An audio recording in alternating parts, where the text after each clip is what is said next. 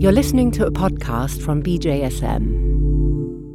Indeed, you are listening to a podcast from BJSM, and I'm very pleased to be with Bob Sallis today. Bob is the Exercise is Medicine Advisory Board Chairman, and he was actually President of the American College of Sports Medicine from 2007 and 2008. And the reason we're talking is to get an update on the Exercise is Medicine initiative, and we're going to talk about the practicalities of engaging patients in physical activity.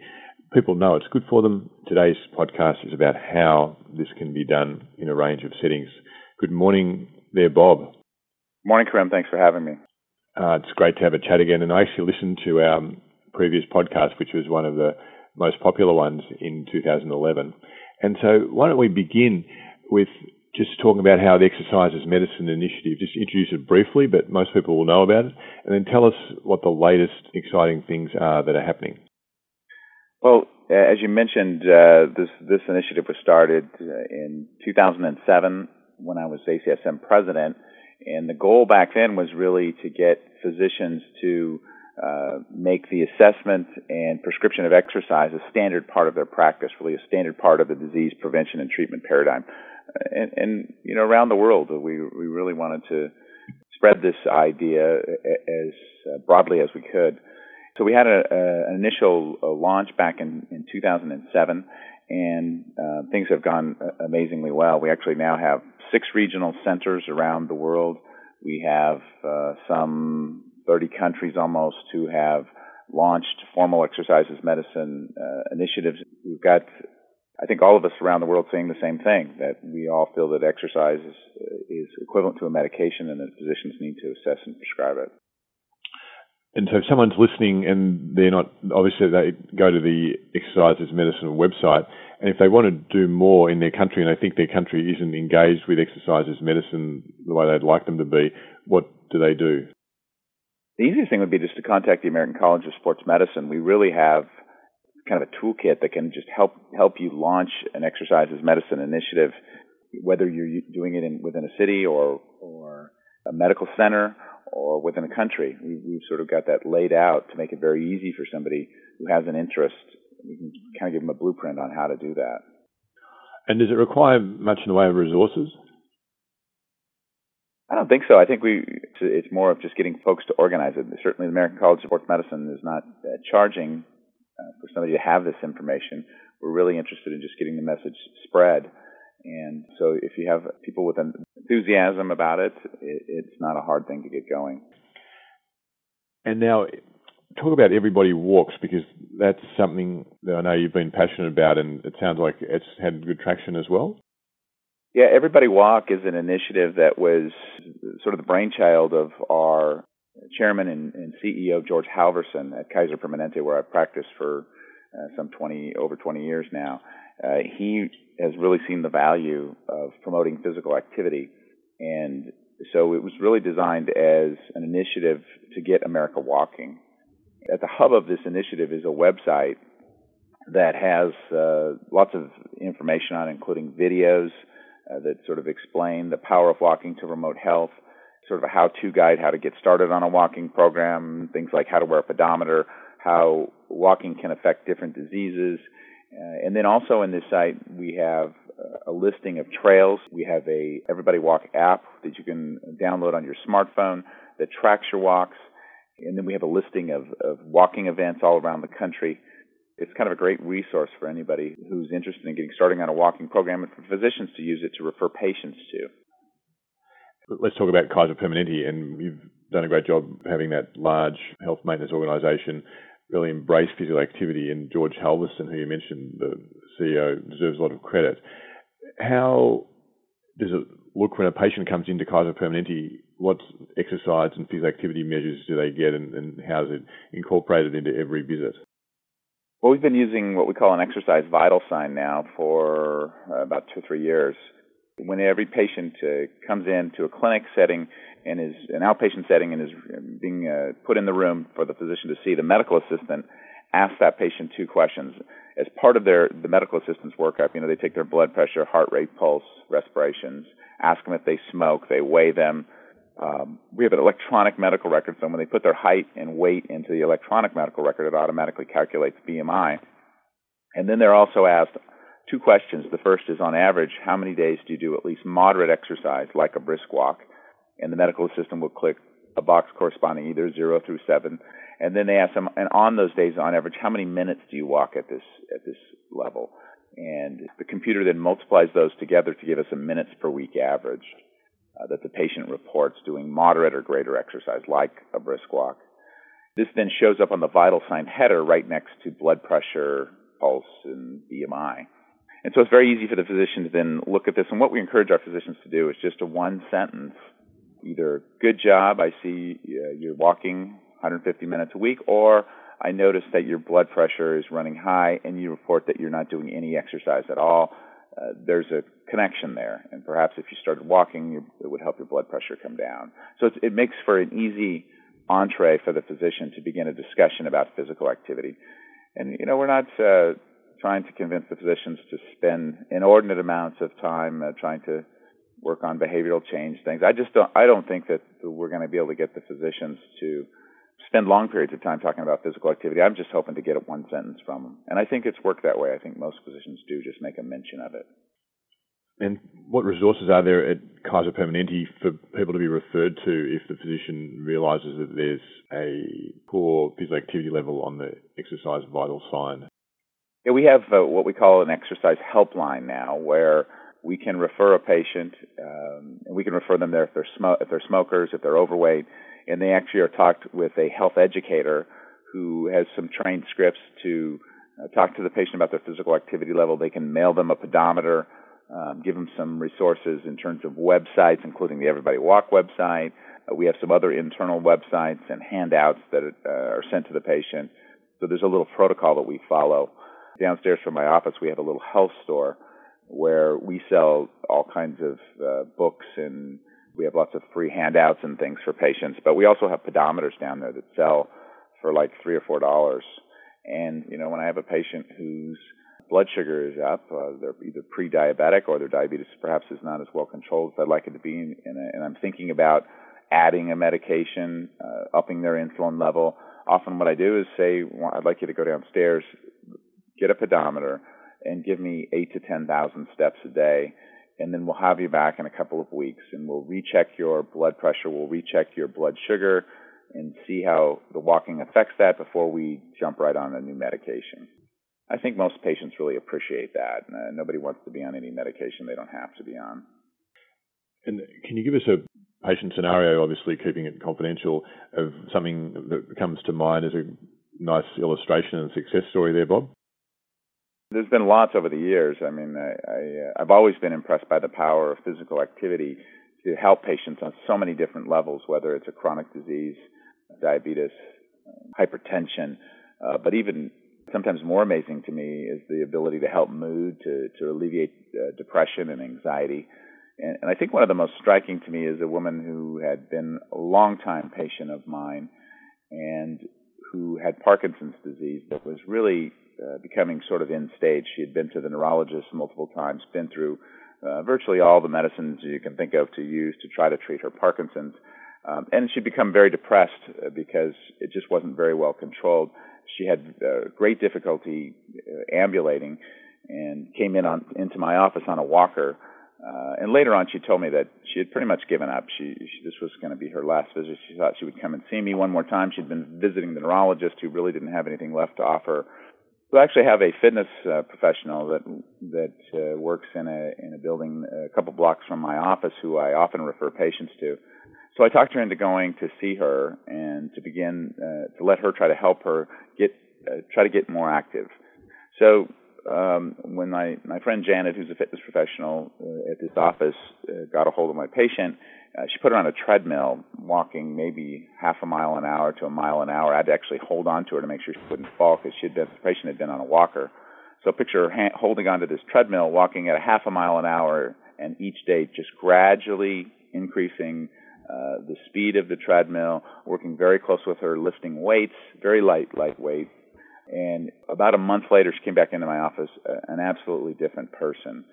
She didn't have the walker on. She had makeup on. You could tell her mood was visibly improved. Her Parkinson's symptoms were dramatically reduced.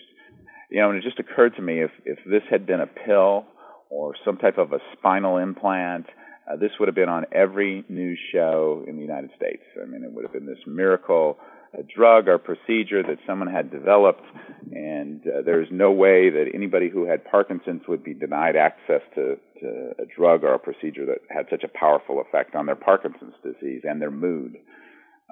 So it just amazes me how we tend to. I think we could all see how that happens. We've felt the power of exercise in ourselves when we do it, and how it affects how we feel and how we look. But yet we just ignore it when we think of applying it to medical conditions, even though we see study after study. We see it with our own eyes, how patients respond to it. And it just really emphasized to me how it just doesn't make sense the way we put such a focus on pills and procedures and sort of ignore these powerful effects we see with exercise. That's a great story, Bob, and those of us working in the business have seen many of those. What are the measures of success with these initiatives at Kaiser Permanente? Is the company, is the business going well? Yeah, Kaiser Permanente is doing very well in spite of really tough economic times today in the United States. And Kaiser Permanente is what we would call a staff model HMO. It's a prepaid health plan. So in a lot of ways, it's analogous to the National Healthcare Service in the UK or in Canada, where the incentives are really to keep people healthy. So patients each month pay a fee. They pay, which would be equivalent to their insurance premiums, to Kaiser Permanente. We're both the insurance company and the healthcare organization, and so we're all on the same page. So each month they pay a fee, and then we take care of all their health care. So obviously, if these patients are healthy and don't come in, we do much better and we make more money. On the opposite hand, if the patients become very sick and have to utilize the health plan a lot, require expensive procedures, then we don't do as well. So you can see that our incentives are set up really to keep people healthy. And so the exercise is vital sign, and prescribing exercise fits very well within that paradigm. We're really incentivized to do something like this. Bob, if you had one message for clinicians, what would you say? Well, it would be to get all of your listeners to take up the cause of exercise as medicine, to really be the foot soldiers for this initiative. As I mentioned, the connection between exercise and health is closest to our specialty, the specialty of sports and exercise medicine. So I think we all need to go back to our hospitals, within our communities, and promote this, that we need to get every physician, all of our physician colleagues, wherever we live, to begin using an exercise vital sign. It's like we were with smoking 30 years ago when we finally decided we needed to look at this like a medical issue and get patients to try to change behavior around smoking. We need to work on the same thing with physical activity. And I think the specialty to do it is sports and exercise medicine. We're the foot soldiers for this idea. We understand it, and we can promote it to our colleagues in our communities. And I really think that's what needs to happen to see the kind of changes in physical activity we need to promote health. And Bob, I know one of the things you really enjoy is coming up for listeners who catch this in the fall of 2012, and that's the triathlon conference in Kona. Tell us about that. Yeah, for years, probably this is maybe my 15th year or so, I've organized a sports medicine conference in conjunction with the Ironman Triathlon in Kona. And that's just a great athletic setting, and it's very motivating for your own personal fitness. And my idea for this meeting was really to set up a meeting that combined great continuing medical education, and from you've spoken there, we have just high caliber speakers. But then the other half, it's a half day of meeting and then a half day of fitness. And really, I get folks to work out together. We have group swims, group runs. We have training clinics, swim lessons, run clinics, triathlon clinics. And even if you don't do triathlon, it's a great place to just come, get some great CME, work out, and exercise every day in a beautiful setting. And the attendees in this conference really respond to it. We actually sell out the conference every year. And it's a lot of fun. So it's a great place to get CME and also get motivated for your own personal fitness, whatever level you exercise at. And one of the keynote speakers this year is Peter Larkins from Australia, a former Olympian. Do you want to tell us a little bit about how you interacted with him, how you got to know him? Oh, well, Peter, I had met Peter in ACSM meetings in the past, and I was in Melbourne giving a lecture there at the University of Melbourne, and met up with Peter again there. I'm very impressed with all that he does in Melbourne and around Australia in terms of Aussie rules football. He's a commentator there. So actually, Peter is speaking this year. I love getting international speakers, hearing their perspective. The content tends to be a combination of getting some scientists as well as clinicians to present the latest things. And the focus of the talks is mostly around physical activity and endurance medicine. We've certainly covered a gamut of talks on the exercises medicine topics. It's a lot of fun. And Peter was an Olympic steeplechaser before doing sports medicine and having a tremendous career being active in sports medicine. And he also runs boundary commentary at Australian football, telling what's happened in games. So he's very high profile in Melbourne and a great communicator, as you can imagine. And to finish, Bob, what's up for ACSM in 2013? Well, the 2013 meeting for the American College of Sports Medicine will be held in Indianapolis. And in conjunction with that, for the past 3 years, we've held a World Congress on Exercises Medicine. And it's interesting that we started this 3 years ago with our meeting in Baltimore. It was the first World Congress, and we thought, well, we would do it for 2 years and then take a few years off and then perhaps doing it another year. And it's been so successful that we just didn't see how we could stop doing it. And so this year will be the 4th World Congress on Exercises Medicine. Our first year, which I believe you gave the keynote, we had over 1,200 folks at that opening keynote, and we've had typically in the range of, I think last year we had close to 60 countries represented in the World Congress, and it's been a great success as a place to share ideas around promoting physical activity in terms of health. And it just always amazes me when we get an international group together, how all of us are on the same page, where we all agree on the solution to inactivity, 150 minutes a week. Virtually all of our national physical activity guidelines are identical. We're all saying the same thing. And it just occurs to me as a public health message how powerful that is, that every country around the globe, we all sit down and there's no disagreement on what we need to get patients to do. You know, try to get 5 people around the world to agree on what we should do about the obesity crisis, or even how we should manage a disease like hypertension. It's very hard to get such universal agreement. And so I think as a public health message, exercises medicine just lines up perfectly. As you say, Bob, that international alliance and coordination is hugely important, and especially with policymakers and government. If the different branches of sports medicine, different countries are saying different things, it's hard to get traction. And so I'm going to recommend our listeners also take a look on the BJSM website for the document that's called 7 Investments in Physical Activity. It's the 7 best physical activity investments. And it makes the point that we need a multi-sectoral approach. So it's not just doctors, as we've been talking about, but it's about the built environment, it's about transport. We need to have schools on board. And these are all summarised in one fantastic document, which you can find by Googling 7 investments within the BJSM website. And this was taken to the World Health Organization before their major meeting in 2011. It contributed to physical activity being ranked as one of the 4 major issues for the World Health Organization. So just a little bit of a plug there for the 7 investments. And Bob, it brings us back to the National Activity Plan in the US, just to finish, because you can make the point that it's not all just about doctors. Doctors are part of a multi-sectoral approach, and the US Physical Activity Plan was launched, and that does include the sectors. And without putting you on the spot to list all the 8 sectors in that one, can you make sort of a point about where you see the sports doctors and clinicians fitting in with other sectors?